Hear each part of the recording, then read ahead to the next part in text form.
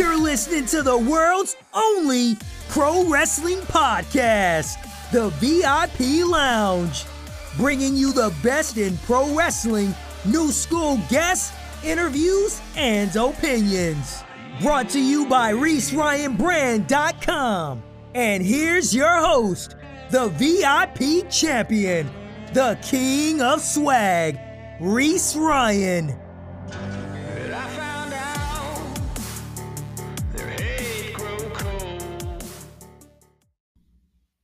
What is going on, you guys? Thank you so much for tuning in to the VIP Lounge episode 10. Oh my God, we did it. We're at episode 10. I'm so psyched to speak to these guys.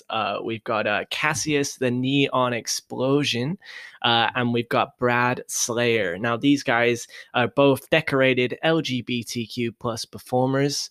They're both been announced to be on the Pride Pro Wrestling roster, as well as myself. So I'm excited to sit and have a chat with them.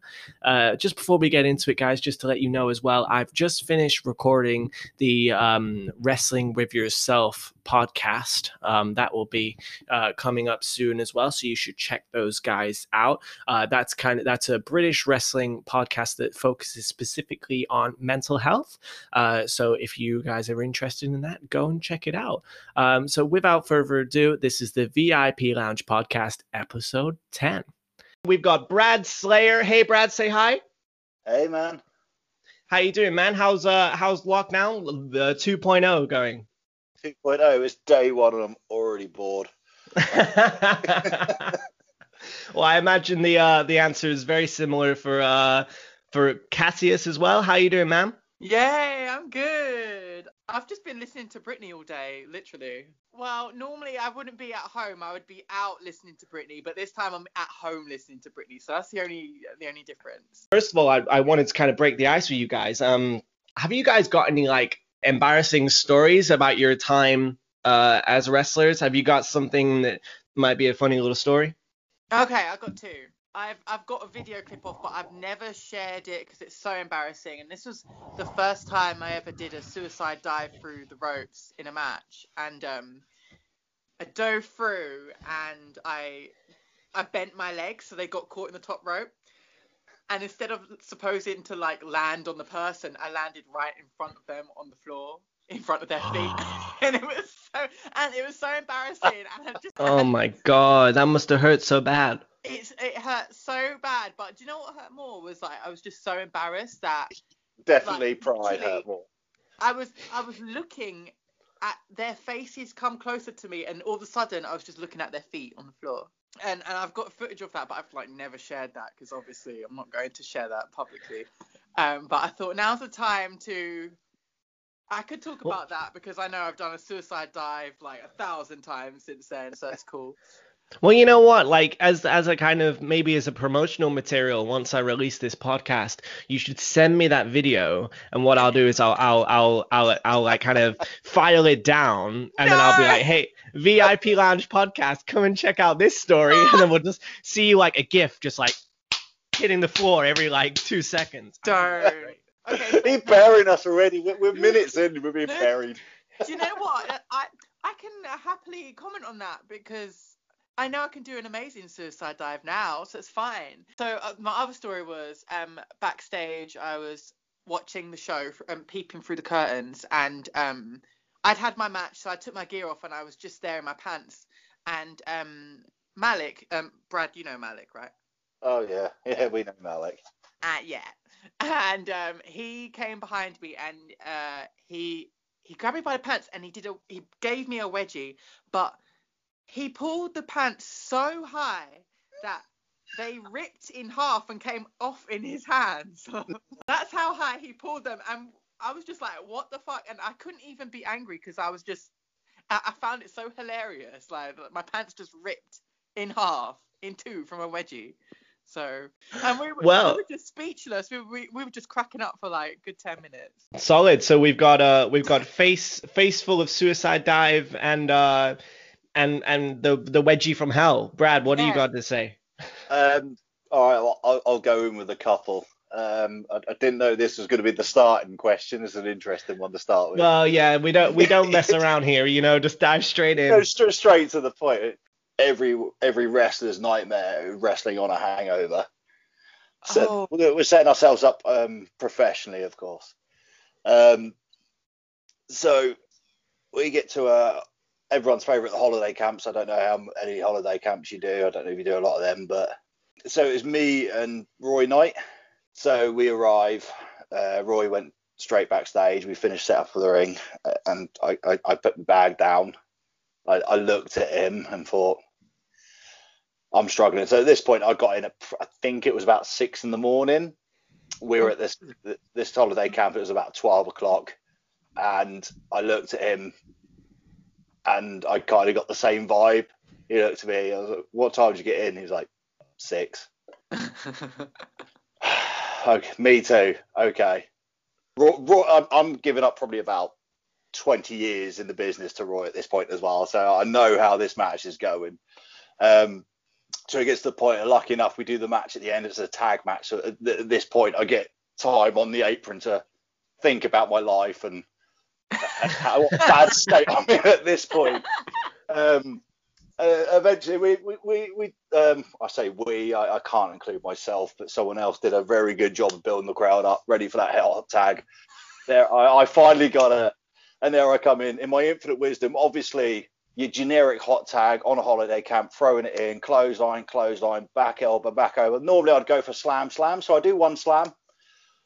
Instead of going for the other slam, Roy's feeding for it like an absolute trooper, still suffering from the night before. I've just thrown an arm drag that was so out of place. I've just absolutely stacked it on the floor.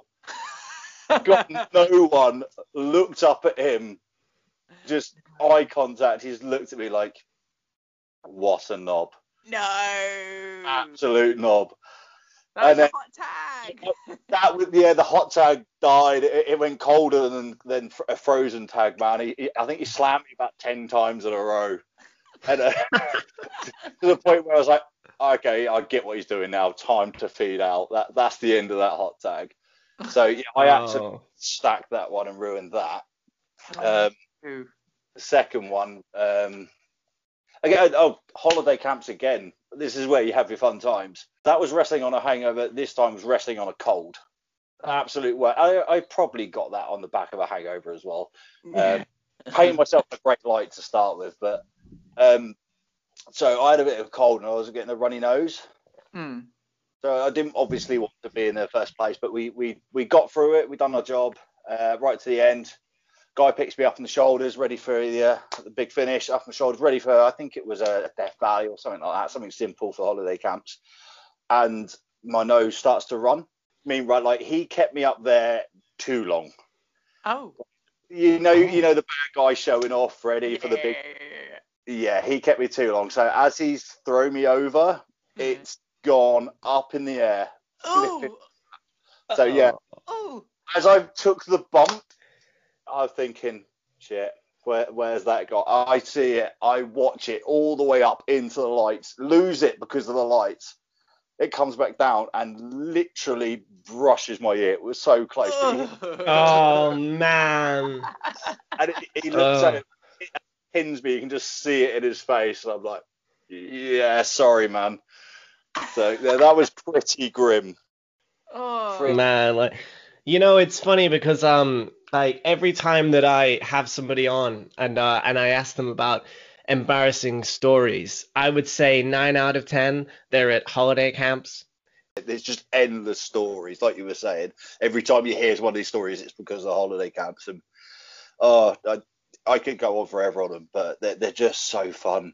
I did a few a couple years ago. I haven't done as I'd like to do more, obviously, like when this is over, but yeah, like you say, they're just so fun, and like and I feel like there's maybe a little bit less pressure as well, where you can just you can really hone your craft without feeling like you're gonna get I don't know, you've got such a spotlight on you. Maybe Cassius, if you did the suicide dive spot but did it at a holiday camp, maybe it wouldn't have hit so hard for you, You know what, that I'm glad that was on a small show like back in the day, so not many people remember that. So that was, I guess you could say, it was like like, you know, it wasn't a massive show, so it was fine. But yeah. Well, you're doing a great idea. Had a great idea burying it by, you know, saying it on this podcast. Now everybody knows. I don't know if I'm ready to show the video of it yet, but I'm at least ready to talk about it. I'm making progress. Have you had any really bad like injuries over the years? Like, I know that you, Brad, have been wrestling a long time. Have you got any stories about like kind of the general wear and tear that wrestling gives you on your body? Well, obviously, you wear and tear you pick up mostly on your back and stuff like that. The main injury I've had before I go on to back is probably my knee. I've done my ACL, my cruciate ligaments. Ooh. Moral of the story is don't pick up really, really heavy people. So basically, we got the timing wrong. Picked a guy up who's like 30 stone. So rather than his hands, obviously like supporting himself on my thigh, because obviously we were later on in the match with the sweat and obviously oil and whatever, it slipped down to actual knee joint, and you can imagine that was a nice year out. That was 30 stone on your knee, rah. Yeah, literally. So you know when you bend your knee so it goes like forward and then back and stuff like that. It did that but sideways. Oh. It's a nasty way. You know the horror videos that you watch and go, ugh? It was one of those. Jesus. That actually happened to me, and that was the weird feeling as well. It's like it obviously it hurt. It didn't hurt to like the magnitude I thought it would. It was more the feeling in my head, thinking that's not right. I went to get up and just fell over after that and just got covered, and that was home time. See you later. But yeah. But then I carried on wrestling after that, because I went to obviously a knee specialist, and they said like it's a full ACL reconstruction. So I was like, well, basically, so it's not going to be it's not going to get any worse because it's as bad as it's going to get. He's like, basically, yeah. So in my infinite wisdom, obviously, I thought, well, I might as well carry on wrestling because it can't get any worse. Up until the operation when I did, and it didn't actually hurt really that much. It's just because the ligament had gone, I'd lost stability in the knee, so it just wasn't stable. So it comes to a point where it was a WAW, I think it was a world title fight or something like that, something really big. And I was working with a guy I really enjoy working with, who's not working at the moment, a guy called Dal Broughton, who used to wrestle as King Kendo. Real big guy, big heavyweight. So I whatever spot we did, I think I ducked under something, so I hit him with a big drop kick. He fed to the corner, and I do like a combo where I come in running with a clothesline, hit off like right in the corner, follow up with like a big jumping back elbow. So as I've run corner to corner, obviously my knee's not stable. So like, as I take the second step out from the corner, my knee just completely buckles. Doesn't hurt, but just buckles to the point where I fall into him with the most unconvincing strike, to the point where I literally just fell down his body, slowly caressing his tit. Okay. I think this would have been a good one. Yeah, I feel like I probably should have charged. I think this would probably have gone really good with the embarrassing stories that I've now. It's just a lot. It's one of those. Well, when you said about that and you kind of fell over and just kind of stroked him, I feel like maybe Cassius could do that as part of his moves and call it the Cassius stroke. Oh, okay. I feel like it's probably a lot more graceful than what I did. What about you, Cassius? Well, okay, so at one time I hurt my lower back at one point, and like even if I sat down it would hurt, if I got out of bed it would hurt, and I noticed it was like a real big problem when like I couldn't even sit up the table to eat my breakfast properly without it hurting. So I was like, okay, let me go get this checked out, because I didn't really know what had caused it. It just gradually got worse over time. I went to the osteopath, and he was like, you have a twisted pelvis, but your lower back hurts because your glutes are so tight and your hamstrings.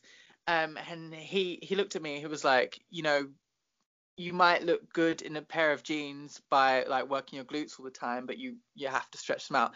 So at this osteopath, what they did was so they had me stripped down to my underwear, and so he can like observe like my spine and posture and stuff, observe a few things. And then he literally was on his knee behind me, and his head was like, and then he said, okay, can you bend down and touch your toes? And then, does this hurt? And I was like, it actually does. But I didn't know this is what happened when you go see the osteopath. So I had like... Sounds like that was payment for the treatment, right? Literally, like, I had no idea I'd have to strip down to my like underwear at this appointment. So I had the smallest pants on, like the smallest ones, and his head was literally right there. And I was like, oh my God. And then he actually had to like push my butt and ask me like where the pain was, like, is it here? Like, is it there? And was just like poking my butt. And I was like, yeah. I'll take you back then. Huh? Yeah, I went back a few times. Yeah, I went back a lot. Please tell me you got a drink first. Sorry, what? No, please tell me you got you a drink first. Oh no, joking. Yeah. No, so they had to do a lumbar release on me as well, which is like they just like you get this massive click in like one of the bones or whatever you call it, ligament, bone, whatever. And when they're like warming up your hips to get this click, like they literally have you on the bed thing, and I'm there cradled in my pants, and the osteopath is literally like, they have to move your body themselves, and to do that they kind of have to like thrust into you, and it was like, oh my God, what is going on? It was so weird because I was laying there in my pants on this osteopath bed getting rocked. I was like, okay.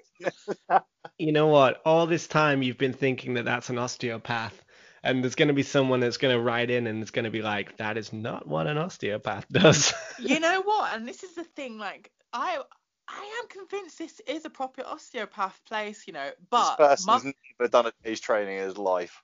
But months later, he invited himself to one of the shows and came to the show, and I didn't realise he was there. And after the show, he came up to me and went, this is why you've got such a bad back. So how long have you guys been in wrestling?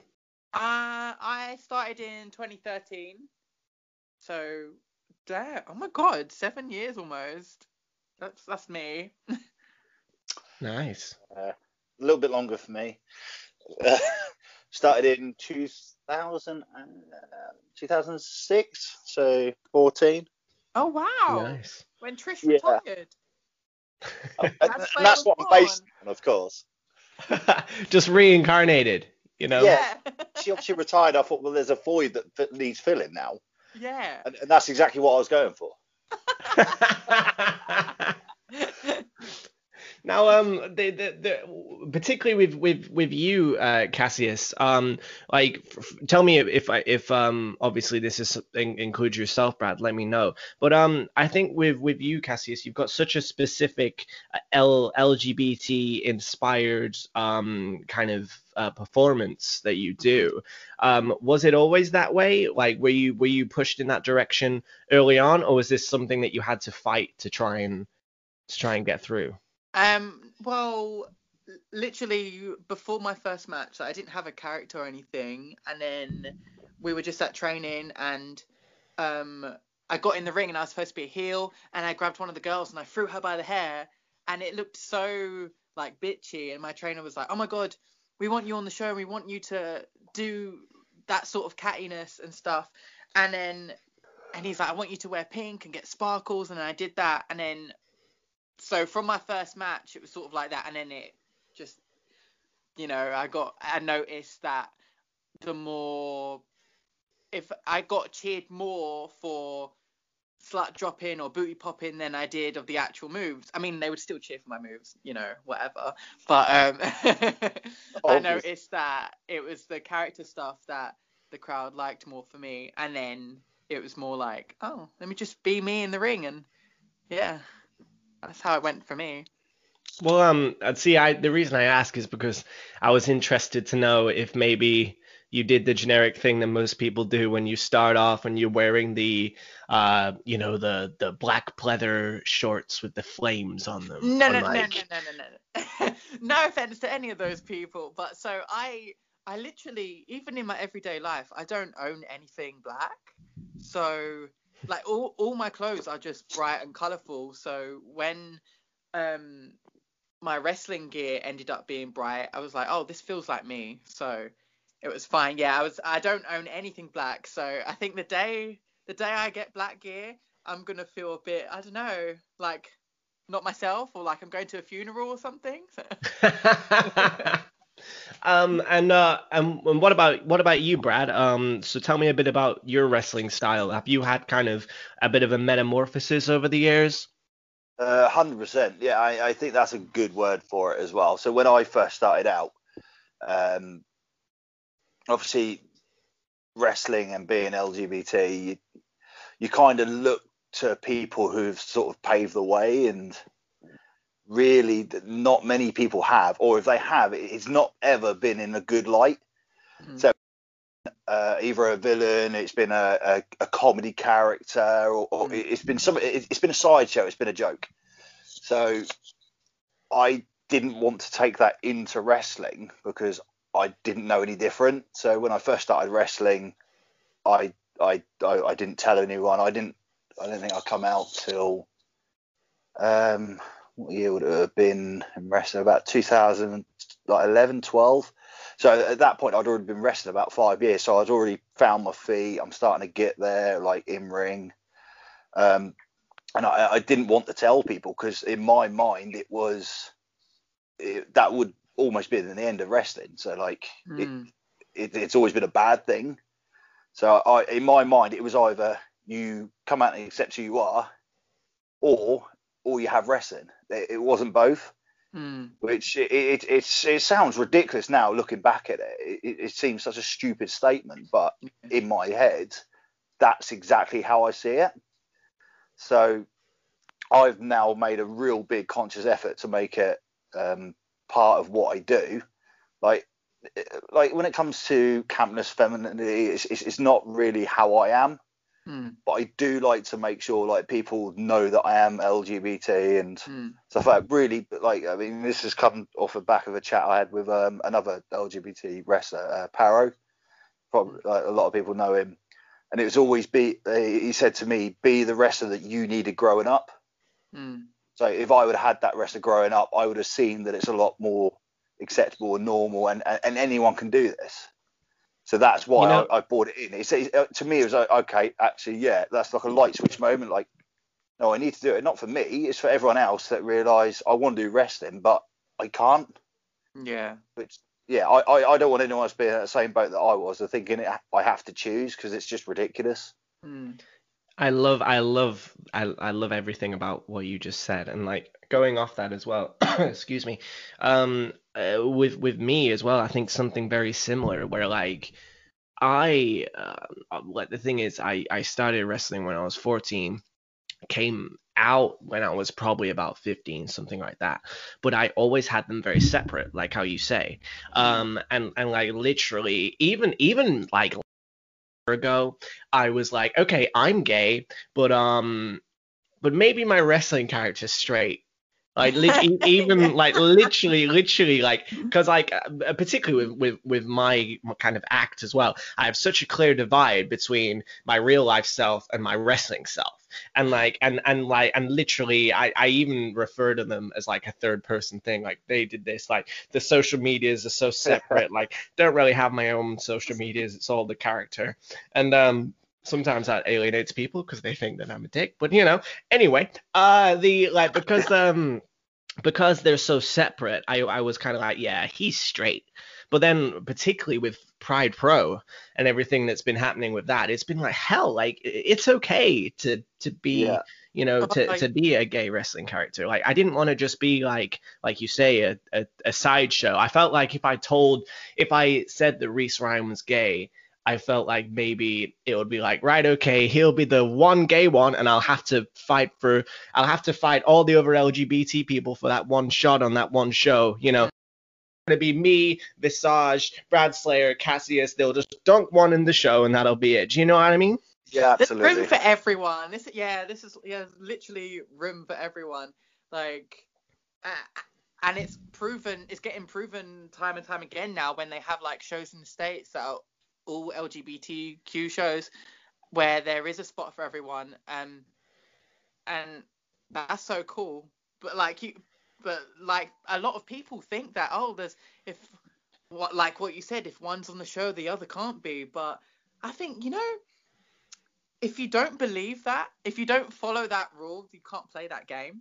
Mm-hmm. And then you realize, oh, do you know what? If someone is on that show, I'm still going to be on it either way. I will make sure I'm on it, or and there's room for everyone. Like, Yeah, and like just because it's an LGBT person as well, it doesn't mean that their acts are the same. Like hell, Exactly. the Reese Ryan's act, Cassius's act, Visage's act, Brad Slayer's act, like they're all so different, you know? Yeah. Exactly. They're all like completely different things.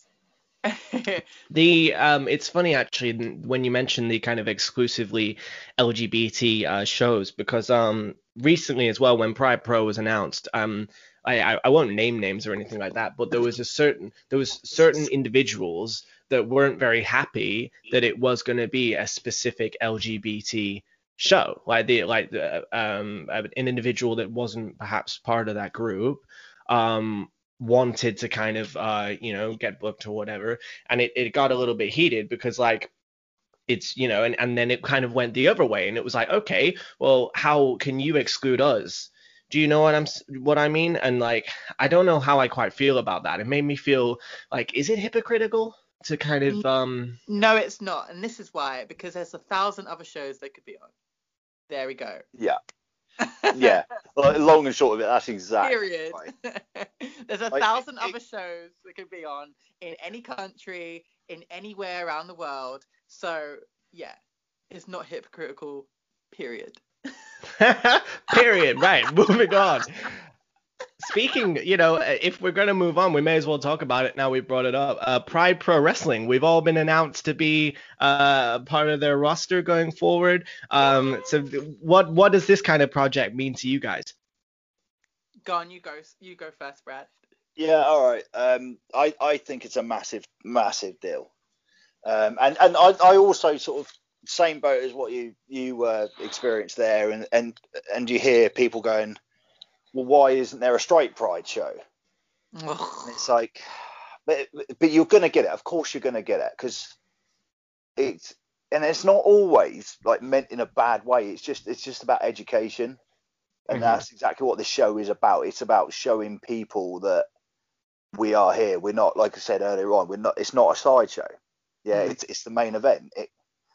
Going back to what we said even earlier, it's like there's not just one spot for the token gay guy. It is the same as when it goes for female wrestling. There's only going to be room for one female because that's the girls match. That's and it's the same principle. But you roll your eyes, but it is exactly that though, isn't it? And this is exactly what that show's doing. Like I mentioned Pride Pro, and we talk about Pride Pro, and I'm going to mention another one, Effie's Big Gay Bash. Sorry. That was the first one, and to watch that was a groundbreaking show that really actually brought a tear to my eye at the end of it, because I never thought I was going to see a show of that magnitude, like the caliber it was, including some phenomenal athletes. Like you look at Sonny Kiss, who is absolutely smashing it at AEW. You look at, if you go back, Cassandro, which I'm sure you've had quite a few dealings with Cassandro, who's an absolute idol of mine. Yeah. Basically doing what we're doing now, well before it was cool to do that, well before, more importantly, it was safe to do that. To have a show like that, and how popular it was, just shows that there is room for it. There's massive support for it. And people want it. More importantly, people want it, and so we're going to be part of that. One of the biggest Pride events in the world. London Pride's huge. Yeah. So to be part of that is an honour for all of us. Exactly. So I'm massively, massively excited for it. Yeah, I'm so excited too to be a part of that, like, because London Pride is always so much fun. Like, there's just such a good vibe in the air, and it's such a special weekend. And so the fact that we're on an LGBTQ plus show in the heart of London at the same weekend of London Pride, like, that's crazy and that's so cool. And like 5 years ago, I didn't think something like this would be possible in wrestling, let alone in British wrestling. So, like, I'm excited for this as well. I don't know about you guys as well, but like something that I really wasn't expecting is the amount of like love that we've been getting on social media. Also, I think like particularly now, like we're all on social media because we're not seeing people in person, we're not going to shows, etc. But having that love when Pride Pro was announced and like all of us coming through onto the roster and things like that, like it's awesome how much, like you say, this does mean to people. And hell, like, you know, it happened a few weeks ago and I said it on the last podcast, but I've got to say it again. I think it's amazing that somebody has listened to this podcast when I had Visage on it, and that's given them the strength to come out to their family and realize that it's okay to be gay. And if Pride Pro can do that, if we can do that as performers, that's a freaking cool thing, right? Yes, that is so cool. And like, when it's after a show, when fans tell you that, oh, seeing you be you, like, inspired them to be them, it's so weird because it's so cool to hear, but it's also weird because the fans inspired me to be me. So when they say that to me, I'm like, oh my God, you have no idea that you've done the opposite for me as well.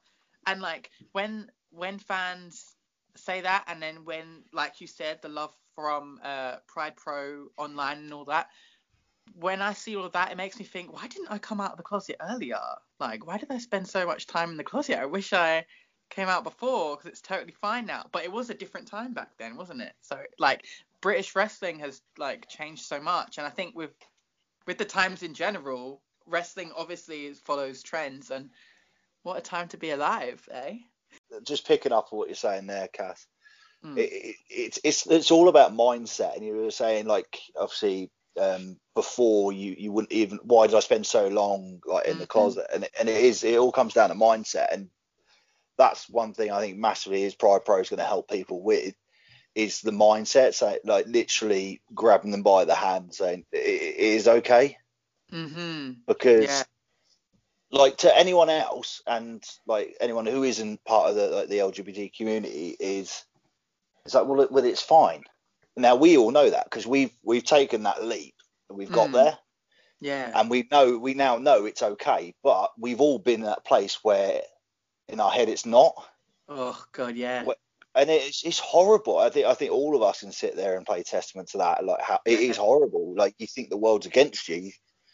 You make up lies about where you're going, what you're doing. Even when you're doing mundane things, or going to, like, you know, like going to Soho, you say you're going somewhere else, but you know what I mean?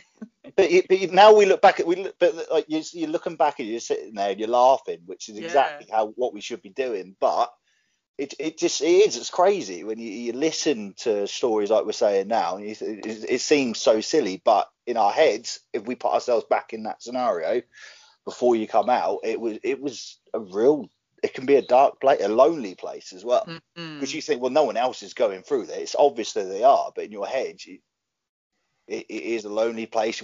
How you are, you feel like it's wrong.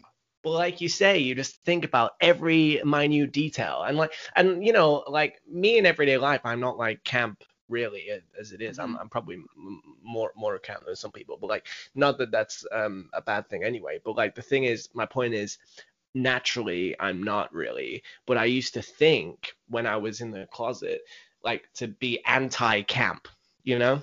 I'm just gonna chip in there. So, like, all my family are quite a macho family. So my mum is one of four, three of them being brothers. All my uncles were big butch macho guys. who are obviously set in their ways. My family are absolutely fantastic with it now, but like obviously growing up, I had nothing to associate there. Then when I got into wrestling, I had nothing to associate it with. Like the time I actually come out, I was living with all the Knight family. Mhm. So Roy, Zach, Ricky, even to like the people who you look at and they can be quite intimidating characters, big butch macho guys. Mhm. But I just wish I could have travelled further into the future and just the after part where I've already told people and realised just how okay it was. Like Mhm. especially like with people like that living under their roof, I'm thinking, how am I supposed to tell these people that like, who I actually am? Because it's not right. But then I did, and it was the most sort of like liberating experience telling these people who I've looked up to and loved and live under their roof about me, and they were like, "And what?" Put an arm around you. I was like, "We don't care." Yeah, it was more of a shock to certain people, especially when I started out, when I moved to Norwich. And started finding my feet and getting some actual momentum in wrestling. That's when I started tagging up with Kip. So anyone that knows Kip and shared a locker room with him and just generally been around him know that he's really like feminine. So to be tagged up with him, and then one day one person from our tag team at the time, Special Edition, comes out as gay, everyone obviously assumed it was him. Well, we always joke because like back in the day I had to come out as straight and I had to come out as gay and he had to come out as straight. That's just how people see us. Which it was always good fun, but like that was one of the hardest part of the transition as well is and I'm sure you probably associate with it as well, is telling the people closest to you. To tell a stranger is no problem, but you tell your closest friends. So like Kip was actually one of the last persons to actually like find out. Yeah, I was living with him. I was working with him, going to the gym with him. It's like basically, we spent our life basically together. And I just didn't want to tell him because I obviously didn't want that friendship to change. Again, I got the same treatment. He's like, well, why are you being an idiot? And just put your arm around me and said it's absolutely fine. So that brings us back nicely to like Pride Pro. It's about education. It's about visibility. So with education comes visibility, and without that visibility, people won't understand. So I mean that's I think going back is one of the main reasons why I'm excited for it. It is to show people. It's to show people that the visibility were there. To educate. It's a wrestling show. It's not a freak show. We're not all because it's gay. It's going to be completely like sex crazed, manic antics, and no, it's the same as any other show. We're just showing that you can be like us and still put on an amazing show. Exactly. And it's not just for it's for everything LGBTQ plus as well. How like obviously currently we're doing this podcast and we're all gay males, but like the thing is like there's so many different areas that the Pride Pro is representing. Like I don't know if you've seen the merchandise that they put out recently, but you know, like bi, pansexual, transgender, like all these different like areas, and that is just so warming. It's amazing to see. Being gay or lesbian in this day and age now is more than accepted. It's welcome. It's absolutely fine, but people are still unsure when it comes to transgender, unsure when it comes to non-binary, pansexual. People like I just don't get it, and people are afraid of things they don't understand. So again, this is what it's all about.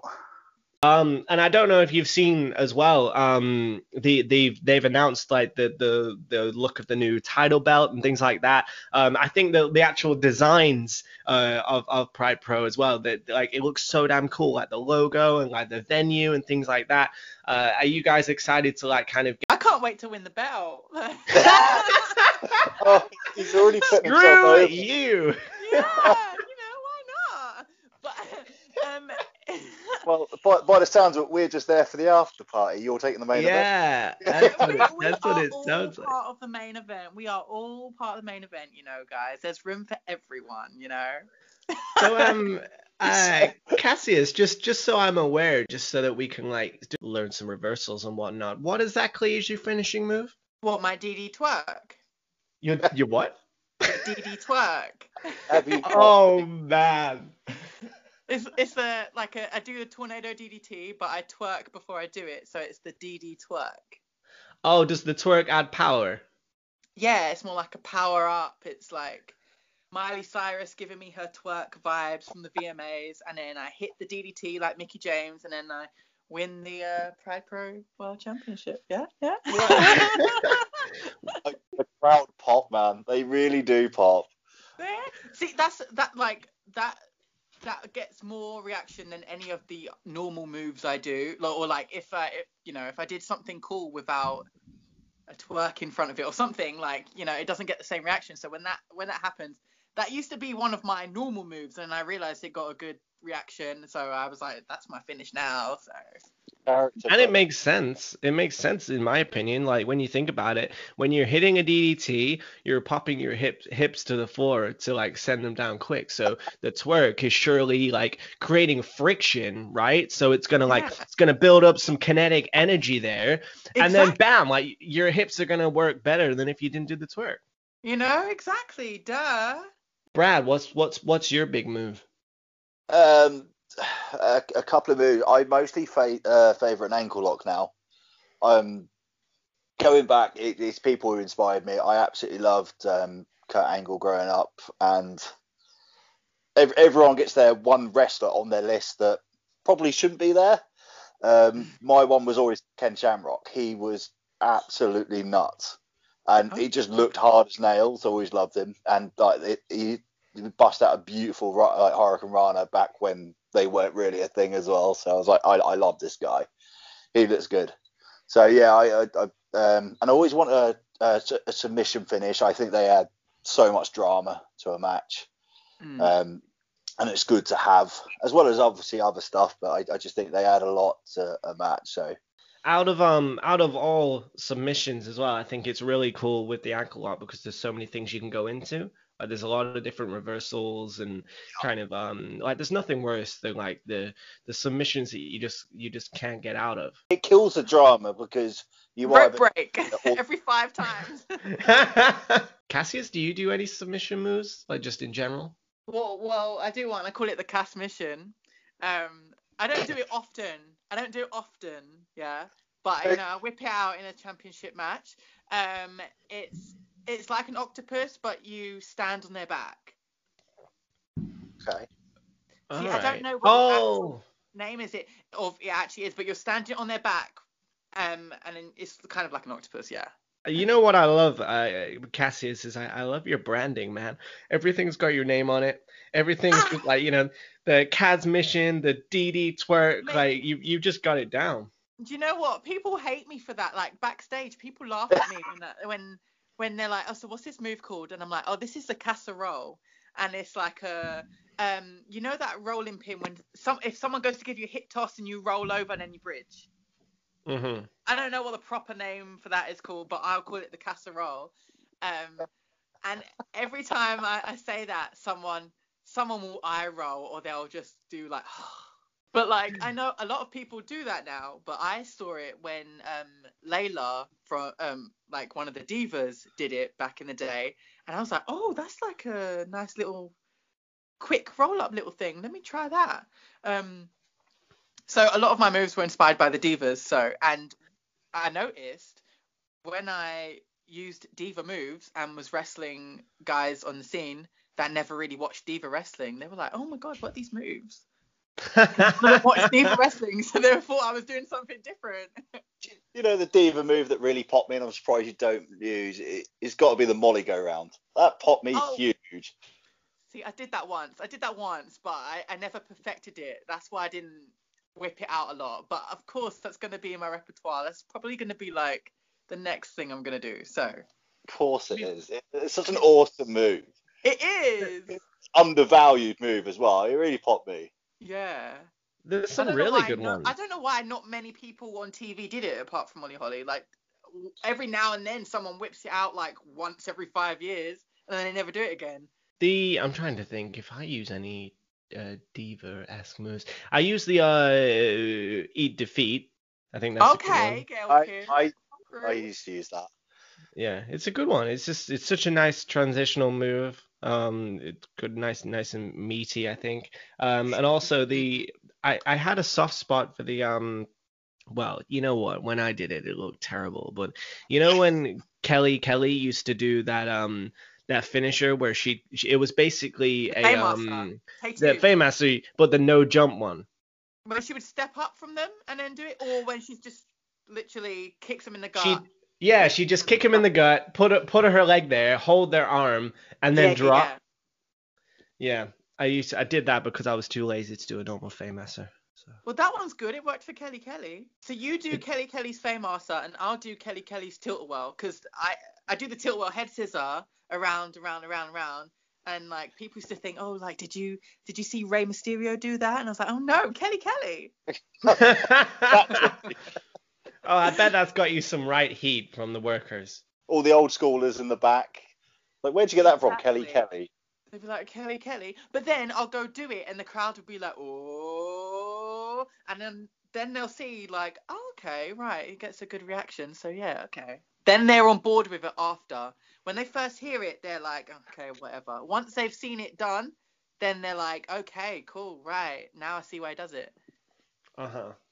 Yeah, and and you make fun of it, but like there'll be very few moves in the show that'll get as good a reaction as that. And that was one of the moves that before I was a wrestler, I always was like, when I become a wrestler, I'm gonna do that move. So and then when I finally learned to do the move and then did it, I was like, okay, yeah, this is wicked. This is like a dream coming true, you know. You do a lot more well, both of you guys, I think you do a lot more moves that are maybe more exciting than mine. All of my shtick is kind of, I like to do stuff that's kind of safe from a worker's perspective, and I like to think if I was, let's say that I was working with Brad on one of those camp shows where he was hungover, I'd love to know that he wouldn't have a gripe about working with me because all my stuff is just easy, you know. That's how I try and work.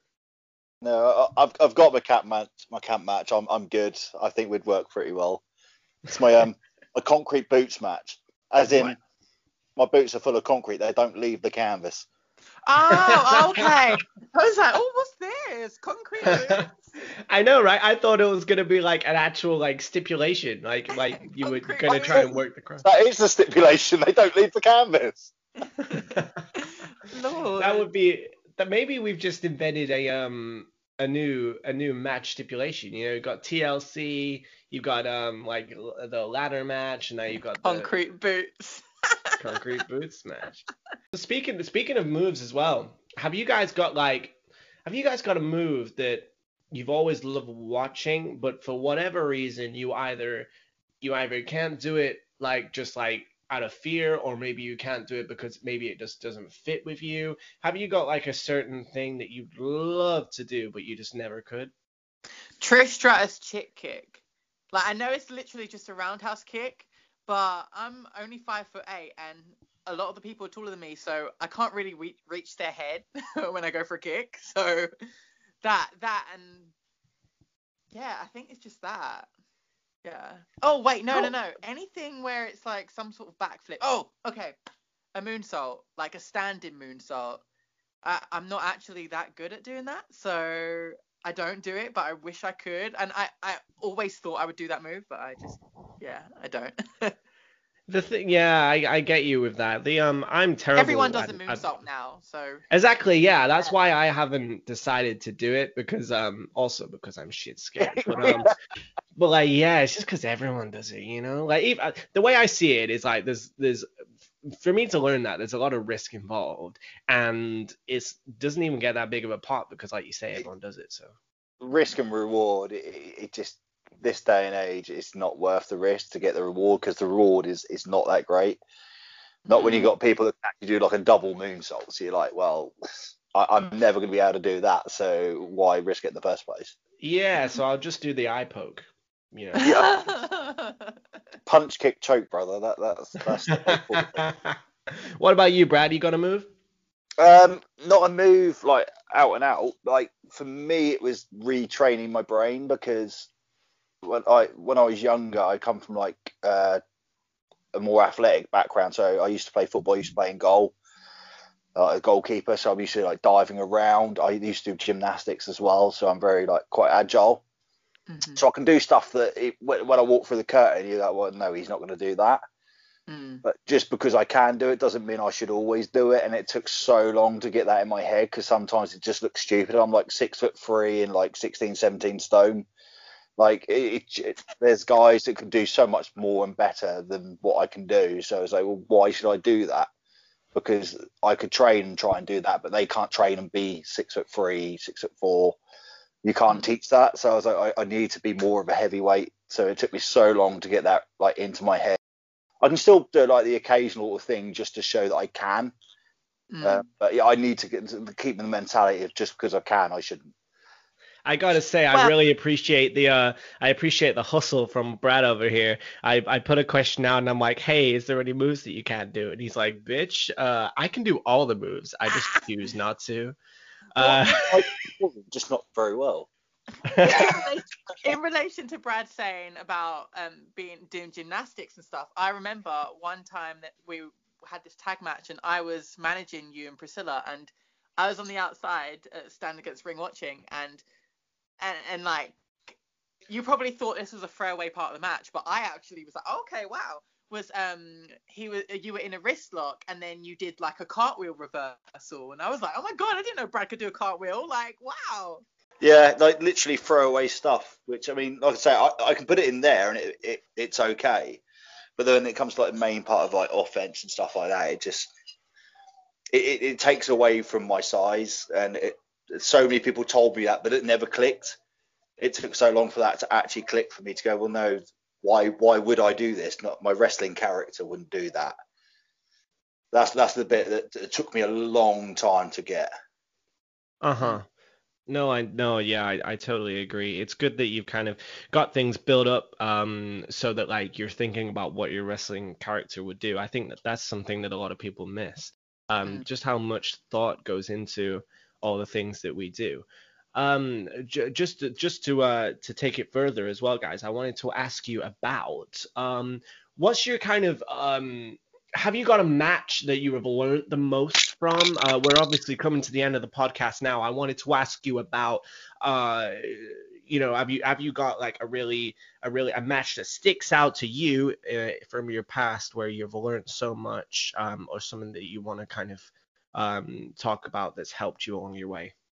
To be fair, the match that you literally describing for me happened a lot later than I thought it would have, but because everyone gets to a stage in wrestling where they're not stale or anything like that, but you cross a bridge and you think you're at where you're at and you're not going to learn anymore. It's just a case to keep going, but I really did learn something that day.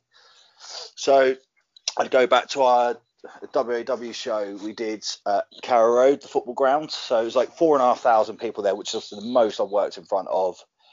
And I wrestled Nick Aldis for the NWA title. So for me, it's just a massive, massive deal in itself, like the occasion, but then actually wrestling Nick, he is like the ultimate professional. He is always what's best for the match. And I actually learned so much planning it, also so much in there. But it was a massive, massive occasion in which, like I say, I've been wrestling for like, 14 years. So I don't feel the nerves as much as I used to. Still feel them, because if you don't feel them, you shouldn't be in the business. Simple as that, because it's healthy. But you always get that one match every now and again, and this really was that. I was actually nervous going into it. I was going over my head, what we're doing. But Nick was, like I say, the old professional. He really broke it down superbly, and it was like we could go out there in front of all these people and do all this, do that, do this, and this. He's like, but it's not about that. It's about the moment. It's NWA title. Yeah, so it's the most like historic, oldest like championship in the world. You're the first like openly gay contender for it, so it's all about occasion. It's all about the importance of like that and stuff. So we did like the 10. It was really weird as well. We did the 10 pounds of gold documentary leading up to it. So literally from the moment I walked into the building, I was being filmed. I was being filmed while just walking around the ring, getting stuff in my head, getting changed. Back before we're about to go out, when we finish, when we come back, filming all the way through, and like that's when you know you're in there with like the best. So arrives in a suit, is the part, plays the part, every part about it, and I just learned so much about the business side of the business, I would say. Could you tell us a little bit, kind of some specifics about what you took away from his match planning situation? Like, how did that come about? I like, and it's for every young wrestler being told don't rush. You never think you are rushing until you're told that, and you think, well, I'm not. It takes so long for that penny to drop, and I thought that penny really did drop many years ago. Like, you're going too fast. And I thought, well, no, this is. I've been in the ring many a times now with a younger guy or whoever, and be like, no, not yet. We're not ready yet. Don't get up yet. Keep going. Stay down. Stay down. And then I was thinking, well, I've got this in my head till I come to that occasion, and because it was such a big occasion, I just wanted it to go perfect. So I was so ready because in my head I had the next part, so I'm ready to go to it. And he's like, no, back down. I was like, really? No, not yet. And then he took me back down, and that's when I really, really like heard the crowd and was like, okay, yeah, no, this guy he's a top guy. He really showed me in the ring why he's a top guy. He just oozed class. That's really interesting because you know what, that's a critique that we all get, and I've received that critique in the past as well, and it's funny, isn't it, when you watch wrestling as a fan and you're watching it and you don't realize that would go through people's mind. You'd think the wrestlers would be like trying to go quicker, to be more exciting and all that, but trying to slow that down and listen to that audience is probably one of the hardest things that you can crack as a performer, I suppose. Especially when you've got it in your head that you think that you are there. But the story, like the old phrase is when you think you're going slow enough, slow down. And you think to yourself, like as a young wrestler, I was like, if I go any slower, I'm just going to stop. Literally, it's like, it just sounds ridiculous. Like, oh, it's these old timers saying that because wrestling's not the way they were. They're bitter. They're this or that. But then when you work with some of these guys and you do take that extra second on stuff, it's like, I really get it. I worked with Billy Gunn not too long ago, and it was the same scenario. Like I put Nick as the match, like to answer the question, because that was groundbreaking for me. But it's the same thing. He's like, he said to me, like, we've got all these guys here tonight. We had an absolutely stacked card, all our top guys, quite a lot of top guys from the UK. We had him over, we had Mick Foley over, like James Storm. And he's like, we could go out there and do what these guys are doing, or we could just tell a story, because they're here to see the match. They're not here to see this, that, the other, and stuff like that. And I was the same scenario. I was in there, I was on with him, and I'm thinking, I just want to impress him. I want to show him what I can do and stuff like that. But then you realise you actually impress someone by actually show less by trying to do more, and it just takes so long for that to get in your head. Mine was, this wasn't even that long ago, but I did learn a lot from this. Was when we did the Pride of Brighton finals at Riptide, and I was against Curtis Chapman, and I learnt so much that day, because I'd had 3 matches that day, and this was like the last match, and we had kept it very simple. Like, we didn't put so many moves in there, and I noticed that when we eventually did do some moves, we got such a better crowd reaction, because we didn't pad it out with 100 unneeded things. We were just telling the story of, I had a bad back and my back was injured, so he was attacking that, and then people actually felt sorry for me.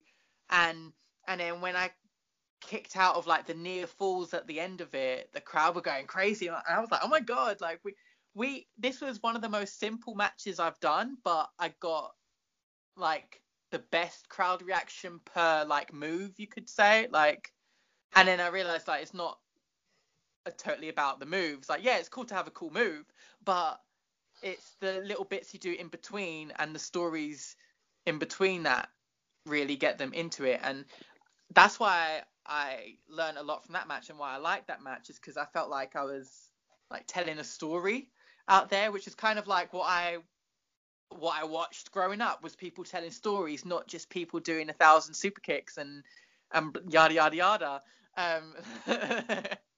Like we were just keeping it simple, so the crowd, no matter what age they were or if they were a wrestling fan or not, if it was simple, they could understand it, but still keeping it exciting at the same time. And another match I had with Lewis Howley, it was very simple as well, but we still got a good crowd reaction when we finally did some moves. And when you get the crowd reaction, when you get the cheers as opposed to just, a little clap, that's when like you can feel the energy from the crowd, and then it just goes through you and they keep you alive, and then it's just so much more fun. And that's when you're like truly like living the dream. Like that's those times where you feel most alive. Those are always where I learn the most. That's where wrestling becomes a drug, isn't it? Yeah. Like to get the crowd reacting exactly how you want, there's nothing that compares. Like and nothing. You've done it. It's unrivaled. And then once they do react like that, it's like, oh, I want to make them react like that all the time, and That's the drug that I've been missing recently, with all of this. The freaking luckily, right? I literally put a post up like a couple of days ago on social media, and it was just a video of me, and I was just like, it's getting hard now, guys. And I was just a bit emotional. I had to like get it off my chest. And then a couple of days later, I get contacted by this promoter, and he's like, hey, I've had a cancellation in one of my like tapings. Like they were like taping like an online wrestling show. They're doing things up until Christmas because of lockdown. This was like pre-lockdown, obviously. I ended up going down there. No audience, nothing like that. All like COVID secure, etc. But the thing is, just being in that ring was like, it was probably only like 45% what you normally feel, but like right now I was just like, yeah, like that's enough. Like, yeah, literally it felt like Wrestle freaking Mania, Yes. Do you know what? I didn't realize how like wrestling and even go to training and stuff, like and hitting someone in a safe environment, like how it actually gets so much like aggression out. Like I've never felt like an angry person because I've always had an outlet to hit someone, wrestling. But the last like 8 months or whatever of like lockdown, it's been like, oh my god, I need to hit someone, but I don't want to go to prison or anything, so I'm gonna wait till we go back to wrestling training. But like, it's so weird, isn't it? How it does you don't realise how much you need it until it's taken away from you. It really, really, honestly, is a drug. It really is. And it's like even if you're going through something like hard in your life that isn't related to wrestling, like if you're going through boy troubles, whatever, like you can go wrestling and then like hit someone or like, learn some cool new things, and then it suddenly makes everything okay. Like that's what I miss about wrestling. Yeah, and you just want to like, it's the screaming as well. Like for me anyway, it's the larger than life, like just like I feel like the two characters that I was mentioning earlier, my actual self and my performance self, I feel like because of this lockdown, they've been merging a little bit too close than I like, and like I just feel like it gets in your head, it weighs you down because you don't have that creative outlet. That's how I see it anyway. And just like having that, because, my wrestling persona is just an egotistical, arrogant piece of crap, really. And all that negative and stuff I can get out of my actual self. I can control my own ego because of what I do in the ring. And when that's gone, I'm a dick. walking down Sainsbury's, being like blah blah blah. Oh yeah, just start promoting. Someone's not wearing a mask, you just be like, screw you, get in the ring right now. Come on, right over there in the frozen fruit aisle. We're there. Let's do this. Let's go. But it's been absolutely awesome having you guys on today. It's been a great evening. We've had a few drinks, we've had a few laughs. Is there, just before we go, is there something? Obviously we've just gone into lockdown 2.0. There'll be people listening to this that kind of might be feeling a little bit kind of, I don't know, down right now. It's all very uncertain. Is there something that you'd like to say to your audience before we go, right in these trying times? Yeah, these are uncertain times, but I think what we need to take away from it, that there will, like, it's massive Scott Hall fan back in the day. Bad times don't last. Mm-hmm. Yeah. Simple as that. They don't last. We can get through this. And the way we get through this is together. We may not be physically together, but like virtually we can be together. Yeah, there are, it's having something to look forward to. For me, obviously it's wrestling. Pride Pro is a massive thing I'm looking forward to. Yeah, because obviously it's so far away, but it's given me something to count down to. Mm. Yeah, like in certain uncertain times, you need that. You need a good group of friends. Yeah, you need someone you can contact at any time, and you'll get that message back. It's nothing important, but you just need to know that you've got someone that you can message, and there are always people out there for that. Like you say, on the we talked about in our Pride Pro chat group, is that we've had people reach out to us. Yes, obviously this is just LGBT issues, a lot of it. But it's anything. Obviously, one of the main things that gets affected in this time is mental health. We've seen the impact we had. It's something I didn't think we were going to mention today, but if you look at Ryan Smile, obviously, I was back in the day very good friends with his wife Alice. People who are struggling, you have to know that you can reach out. Mm-hmm. There are people there who've been through what you've been through. I'm not saying I have. But there are people out there who have been through what you've been through, people to talk to. Even if they don't understand, just talking to people can help. As simple as that. So the messages are always open. My message is open. I'm sure it goes for you guys. It goes for Pride Pro. It goes to anyone in wrestling. We're such a strong community, be it weird, wonderful. The variety is the main key of wrestling. But there's always someone that can relate. So we need to stick together. As simple as that. My message is stick together, even though we can't be together. Yeah, I think in lockdown, it's good to know the small little things that make you happy. Like obviously, there's like people can't do their jobs that make them happy, or chase a career that makes them happy at this point, or But little things like going to the park and having a walk and just seeing the sun, that can really change your mood, or just working out or yoga. Like I've done a lot of yoga during lockdown, and that's the thing that keeps me sane, and I swear by it. So yeah, do small little things to change your day, to change your mood, and yoga. Yeah, I swear by that. Well, thank you so much to Cassius the Neon Explosion and Brad Slayer for joining me on the VIP Lounge episode 10. If you enjoyed that, guys, please do give it some love on social media. You can check out my social medias at Reese Ryan Brand, and also you can check out the VIP Lounge specific social medias at VIP Pod RR.